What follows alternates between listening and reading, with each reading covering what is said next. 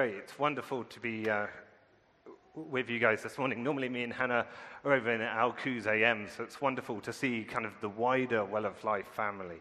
It's always a treat. Just to give you a little bit of introduction as to who I am, probably three of the most important things. I'm deadly afraid of slugs.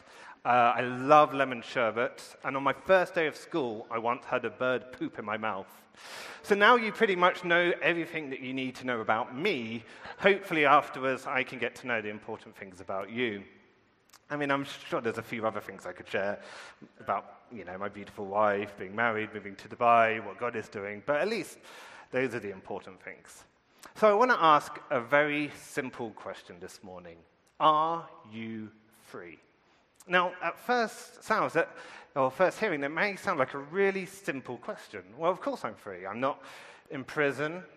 I'm fairly unrestricted in my movements. I can pretty much do what I want to do.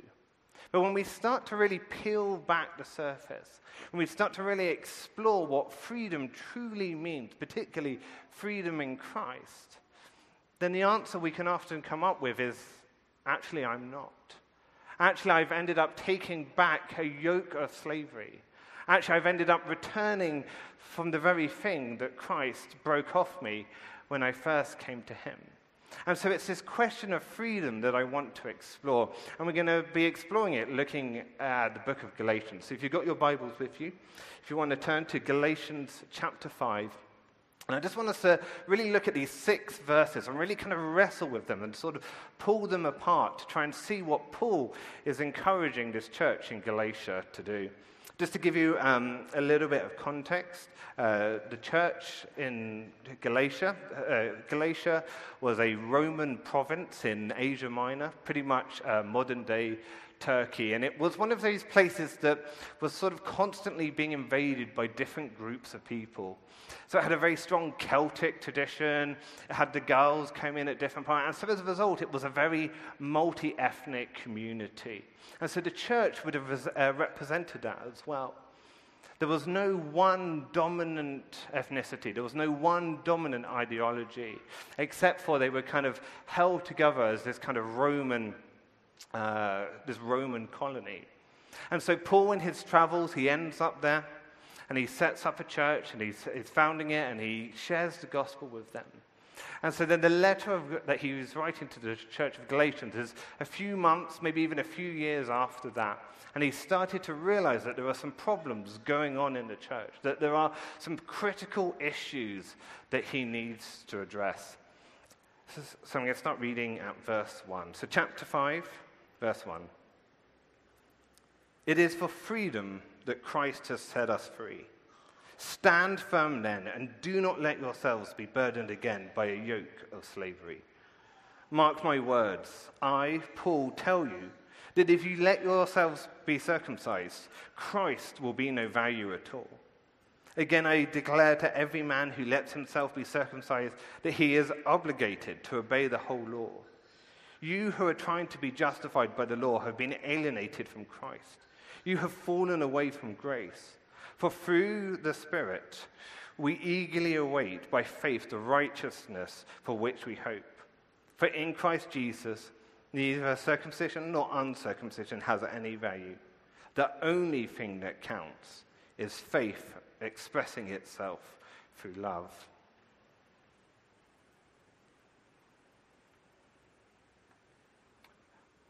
Paul is really concerned about what's happening in the church of Galatia. This group of what later gets known as Judaizers have crept into the community. And they've started spreading all these false teachings, these false doctrines, creeping in and changing the things that they believe. We read in Galatians 1, 6-7, Paul saying, I'm astonished that you are so quickly deserting the one who called you to live in the grace of Christ and are turning to a different gospel, which is really no gospel at all. Evidently, some people are throwing you into confusion and are trying to pervert the gospel of Christ.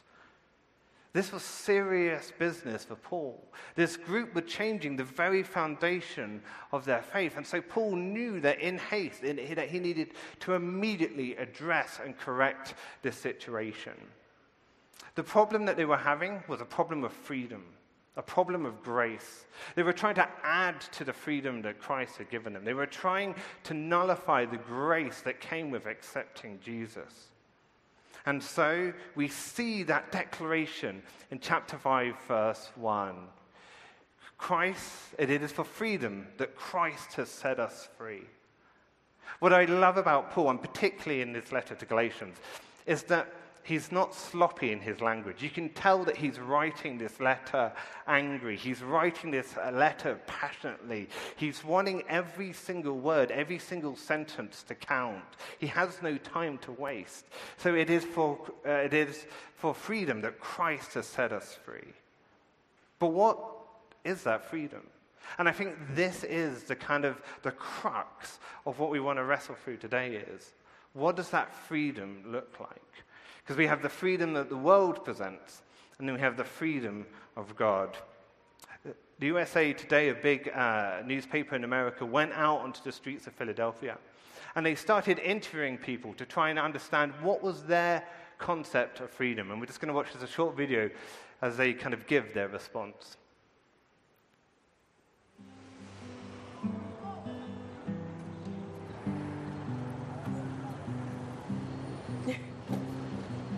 What does freedom mean to me? Freedom. Freedom. Freedom to me it means liberty, like liberty, and means that you can do whatever you want to do. Freedom is the ability to express whatever you want to express. The ability to speak my mind. Be able to speak when you want to speak. And, dress the way you want to dress, act the way you want to act without being judged. To go anywhere, see anything. You can go here in Philadelphia, you can go travel, do stuff, really. Not getting stuck behind a desk. Freedom is a part of being independent also. And, if you have that sense of independence, then you're free in many different ways. Freedom means to be able to do what you wish, when you wish to do it, as long as it's within the limits of law and ethics and morality. Without any limitations or restrictions. Okay, freedom has to stop at some point where you're encroaching on somebody else's. That doesn't harm, disable, or put an end to anyone else. Your freedom is creativity, That's what it is to me, to create, to do something.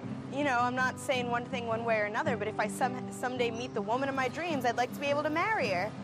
Freedom to decide who and what you want to be and where. I guess that's what civilization is about, where you should be free to a certain extent until you're taking somebody else's freedom away from them. And not being bogged down by the whole, you have to do this, you have to do that, Not having enough time to enjoy being alive. So I think that's real freedom.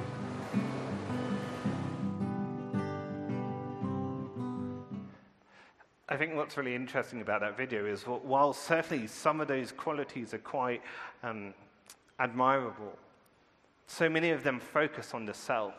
They focus on individual liberty. They focus on what is right for me today, regardless of how it may impact other people. The freedom that the world is so often trying to give is a freedom where we can say, I can be able to do what I like, whenever I like, however I like, with whomever I like, regardless of the consequences. And I think the problem is when we have this concept of freedom in Christ, even if we're trying hard not to, we fall into that trap of thinking similarly.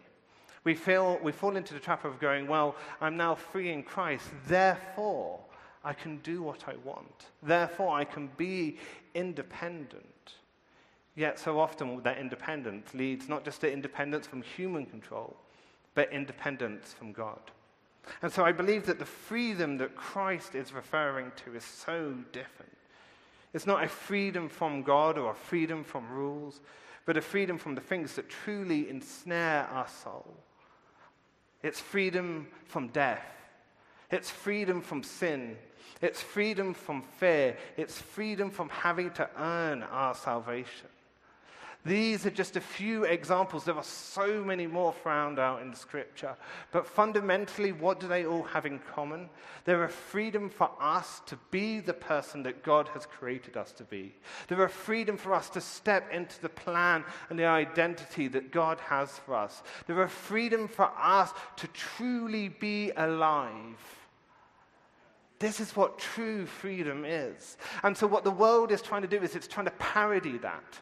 It's trying to sell you a watered-down, scaled-down version by saying, no, it's just freedom to go over here, what's freedom to dress, what's freedom to say. And so we can so often sell ourselves out and find ourselves in bondage, in that yoke of slavery, yet believing that we are free. How many of us are in a golden gilded cage? We may see the bars, but it's comfortable. It's luxurious, so we don't ever choose to leave. And we see Jesus declaring this. You know, part of Jesus' mission, his mandate, was to bring that freedom. In Luke chapter 4, verse 14, we read this wonderful account of where he's going back into Nazareth, and he's going to the synagogue to teach one day. And he's passed the scroll of Isaiah, and he opens up and he reads this.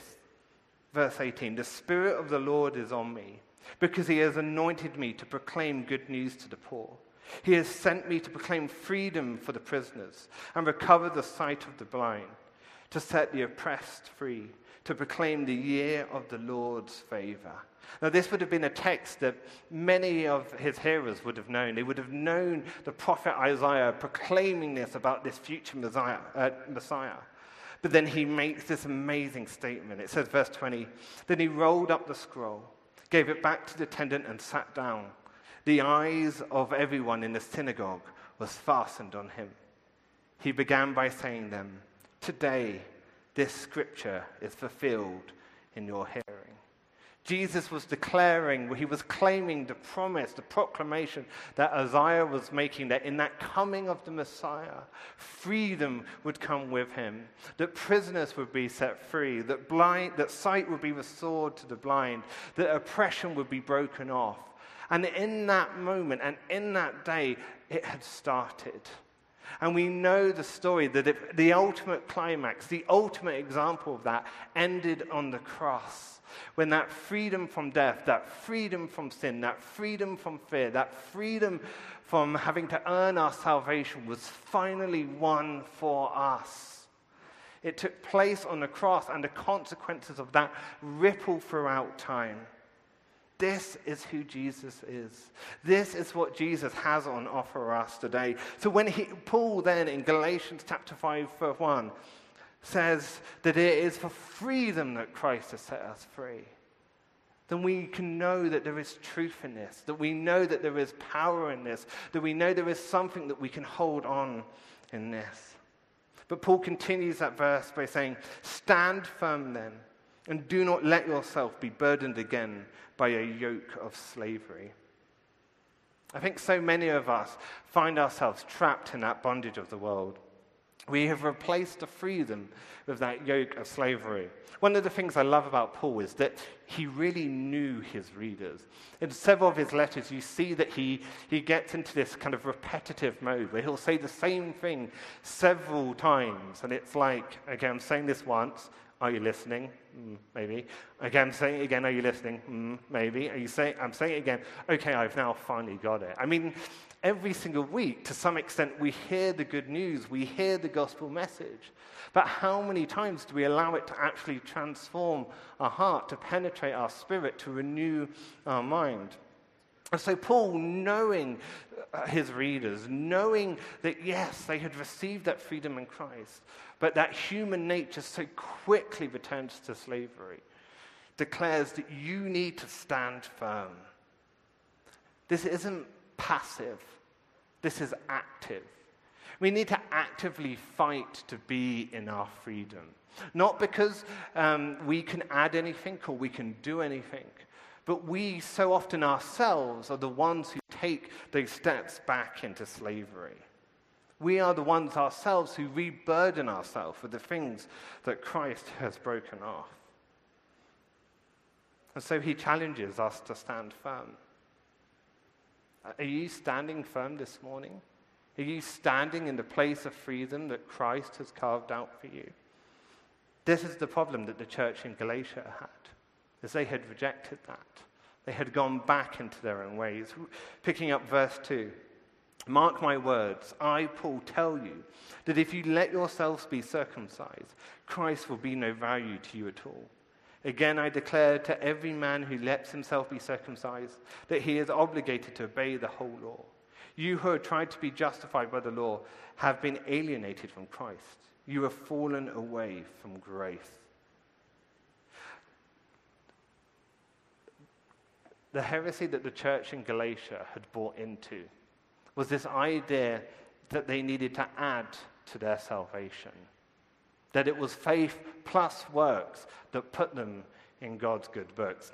You see, this group, the Judaizers, had come in, and they were coming from the old Jewish, old covenant context. And while they saw the freedom and the salvation that Christ was offering, they still couldn't shake off their past behaviors, their past rituals. And so they were going up to this church in Galatia and they were saying, that's all well and good that you've accepted Christ, but what you actually need to do is to be circumcised. Now, just think about this for a moment. We're not talking about small babies. We're talking about grown men. You know, no anesthetic, no painkillers. You know, this wasn't just painful. This was dangerous. And yet they were saying this was necessary to add to your salvation, that you needed to follow the food laws, that you needed to follow the religious festivals. Now, these in themselves are good things. Circumcision was something that God gave as a sign of the covenant to mark Israel out as being a separate people. The food laws were for their own health, their own benefit. The religious festivals were designed to remind Israel about who God was and what he had done. But all of them were designed as acts of love. All of them were designed to show a part of who God was. They were never meant to be the means of salvation. By doing A plus B, you weren't ever meant to get to C. And so this is what this group had done. They had taken these things and they had made them law. They had made them regulation. And so they were trying to instruct this church in Galatia by saying, you need to do this. And Paul was having none of it. I mean, if you look at the language of Paul, like, he's mad. He's not just mad, he's that. When I was reading this, the thing that kept going through to my mind, and maybe it's just because of a particularly naughty child, was, you know when, like, you'd done something really wrong, and your mom and your dad came in, and they weren't even upset, but they just looked at you and they said, I'm disappointed. And then it just cut you. Like, it just cut, like, still to this day, I think if my mum or my dad said that, like, as a grown man, I'd be on the floor weeping. I'm like, oh, the dagger to my heart. And this is what Paul is. Yes, he's mad. Yes, he's angry. But he's disappointed because they've perverted the gospel. They've sold out what they had. And so in doing this, they had managed to strip away the very essence of the gospel. God's grace, the fact that we can do nothing to earn our salvation. No matter if we lived the best life, followed every single rule, we still will be so far short of the standard that God has enacted that we would never, ever be able to reach it. And so that is the good news. The good news is that we don't need to strive. The good news is that we don't need to try and attain something that we never would be able to, because Christ has already done that. And so by adding all these other things to the gospel, they were nullifying the cross. They were destroying grace.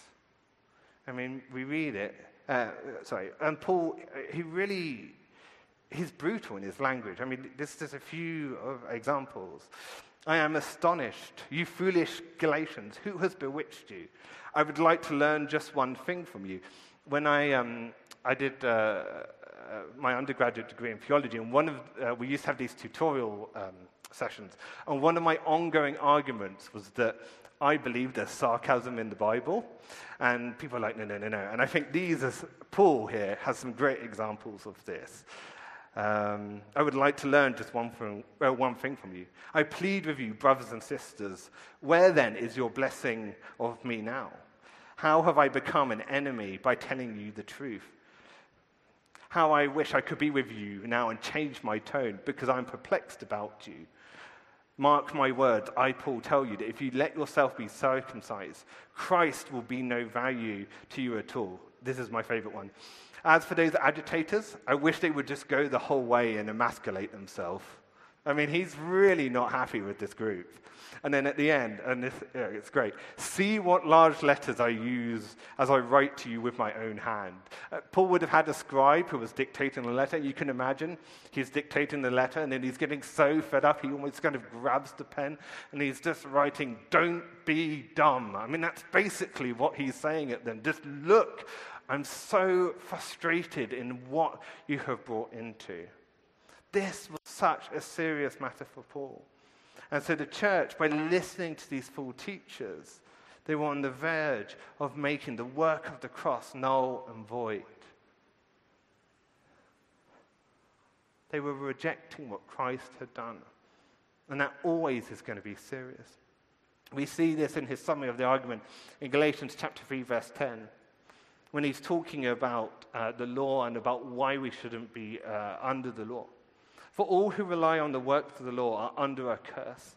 As it is written, cursed is everyone who does not continue to do everything written in the book of the law. Clearly, no one who relies on the law is justified before God, because the righteous will live by faith. The law is not based on faith. On the contrary, it says the person who does these things will live by them. Christ redeemed us from the curse of the law by becoming a curse for us. For it is written, cursed is everyone who is hung on a pole. He redeemed us in order that the blessing given to Abraham might come to the Gentiles through Christ Jesus, so that by faith we might receive the promise of the Spirit. 4 times he's quoting the Old Testament to make his argument that if we submit ourselves to the law, if we start following these rituals, if we start adding things to our salvation, then we will be judged and we will be condemned by the law. Yet if we submit ourselves to the grace of God, then we experience the freedom and the blessing that only can come from him. And so I think it's very easy for us to dismiss these foolish Galatians. You know, Rob isn't getting up every week and saying, so by the way, who's up for circumcision? You know, and go, oh, that's nothing to do with us.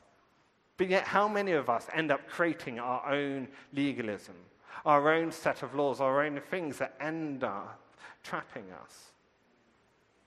When Hannah and me were dating, we used to have this ongoing joke about what we called holy points. And the idea of holy points was that if you did certain religious things, so maybe going to church, you would acquire a certain number of holy points. So going to church was 4 points, preaching was 10 points, trying to deal with Sunday school was like 22 points. And so the various things that you did, you would acquire some points. And so when we would meet up each week, we would kind of have this joke of how many holy points have you acquired this week? And Hannah, you know, I would always have 12, and Hannah would always have some, 728, some ridiculous number. But even though we were joking, it started to reveal that actually there's something in our heart that means we get trapped into that way of thinking. How many of you, if you're really honest, and obviously because Ryan and Bertus is here, I won't ask you to put your hand up, how many of you have ever kind of thought, I've been to church for the last 5 Fridays in a row. I'm pretty sure I've earned this one off. Or I've been to life group. Or I've been to prayer meeting. That's an even better one. I've done the last 6 prayer meetings. They won't mind if I skip this month. We so easily get into that way of thinking of going, it's okay, I've already done a certain amount, God won't mind. But in that, we're starting to equate what we do connected then to our salvation, starting to connect it into our relationship with God. And what Christ is trying to do is he's trying to break that off us. He's trying to say no, because when you do that, you reject the cross. You alienate Christ. Those are the words that Paul says. You fall from grace. This isn't kind of placid, gentle language here. Paul is serious. When we start constructing our own law, then we return to slavery. We return to bondage. Because the problem is, while it may be playful while we're doing good things, if we find ourselves and our life and our path is going down a bad track, then suddenly we go, well, I have this sin in my life, therefore I can't come to God. Or I'm having this problem in my marriage, or I'm struggling with my children, therefore I can't seek help from the elders. We start to alienate ourselves, stepping away further and further from God, all because we've concocted this scales, this balance of good and evil. And as long as good is winning, then we're fine and we can show our face. But as soon as the darkness starts to creep in, then suddenly we reject, we push away. And if anything, that is the time even more that we need to be among our Christian family, our brothers and sisters, our parents in Christ. That's when we need to reach out to people and say, I can't stand in this moment. I need you to help carry me. Because we can't add anything to our faith. We can't add anything to our salvation. But Christ is all sufficient.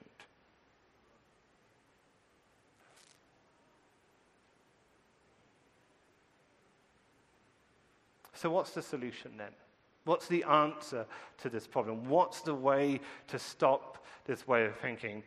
Well, Paul shares it in verses 5 and 6. He says, for through the Spirit we eagerly await by faith the righteousness for which we hope. For in Christ Jesus neither circumcision nor uncircumcision has any value. The only thing that counts is faith expressing itself through love. So that's the solution then. That's the thing that the Galatians weren't getting. That fundamentally the solution is faith and God's Holy Spirit. They're two sides of the same coin. When we have faith in God, when we trust upon His promises, upon His word, and then His Spirit comes and meets us, in that moment we stand in that place of freedom. And whatever the lies, whatever the bondage, whatever the slavery we may find ourselves in, is broken off. Paul picks this up in verse 5. For through the Spirit we eagerly await by faith the righteousness for what we hope. For through the Spirit. Fundamentally, it only comes with total dependence on God. Through God's Spirit, it's the righteousness of Christ that is transferred onto us. And so when God sees us, He's not seeing our sin, He's not seeing our failures and our weaknesses and our fears, but He's seeing the strength and the righteousness of Christ. Paul sums this up in Galatians chapter 3, verse 2. He said, I'd like to learn just one thing from you. Did you receive the Spirit by the works of the law, or by believing what you heard? Are you so foolish? After beginning by means of the Spirit, are you now trying to finish by means of the flesh? Have you experienced so much in vain? If it really was in vain, so again I ask, does God give the Spirit and work miracles among you by the works of the law, or by believing what you heard? It really is that simple. The way that we stand in the freedom that Christ has purchased for us is by believing in God, by trusting and resting in His Spirit, by saying that I will never be enough, but you are. You are for that situation. To look at it in a slightly more practical way, John Piper sums it up with what he calls APT. It's not the most catchy of anachronisms, but he says, and these are the things that kind of help us stay in this freedom. So the first one, acknowledge that apart from Christ, I can do nothing. Pray that Christ would produce righteousness in me through the Spirit. Trust in God's words and promises. Act in obedience.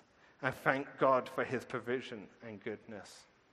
So whenever we find ourselves in that situation of becoming religious, of becoming legalistic, of trying to add things to our faith, trying to add things to our salvation, remember these steps. Because while they may seem mechanical, as we go through them, they're basically an invitation that says, God, I need your Spirit. God, I need you to meet me in this moment. So today, where do you find yourself? When you look over your life, do you see your life as marked by freedom or bondage? For some of us today, we may never have really, truly grasped what this freedom means for us. That freedom from death, that freedom from sin, that freedom from fear, that freedom from having to earn our salvation. And if that is you, then this is good news, because Christ is standing ready and waiting to offer you that freedom. All it takes is for you to simply say, yes, I can't do it by myself, but I trust in you. Some of us today may be, even though we've accepted Christ in our life, we've got caught up in other sin, in other bondage, and we've stepped away, and we need to hear that message again, that message of freedom, that message of deliverance. But finally, and I think maybe the majority of us, we're in a place like those foolish Galatians. We've handed back the freedom that Christ given us, and we've picked up a yoke of slavery. We have tried to live our life by the flesh. We've tried to do all the right things. We go to life group, we go to prayer meeting, we go on a Friday, we serve on a crew, we do all these things, but we're tired and we're weary because we're doing them because we've created our own law. We're not doing them as an act of love. We're not doing them because God's Spirit is working in our lives, because for wherever God's Spirit is, there will be life. But these things can so quickly turn into death. And so today, God is offering you that rest. He is offering you that freedom. As he proclaims in Matthew 11, "Come to me, all who are weary and burdened, and I will give you rest. Take my yoke upon you and learn from me, for I am gentle and humble in heart, and you will find rest for your souls. For my yoke is easy, and my burden is light." This is the promise that God is offering us today, to take off that yoke of slavery, to give us his yoke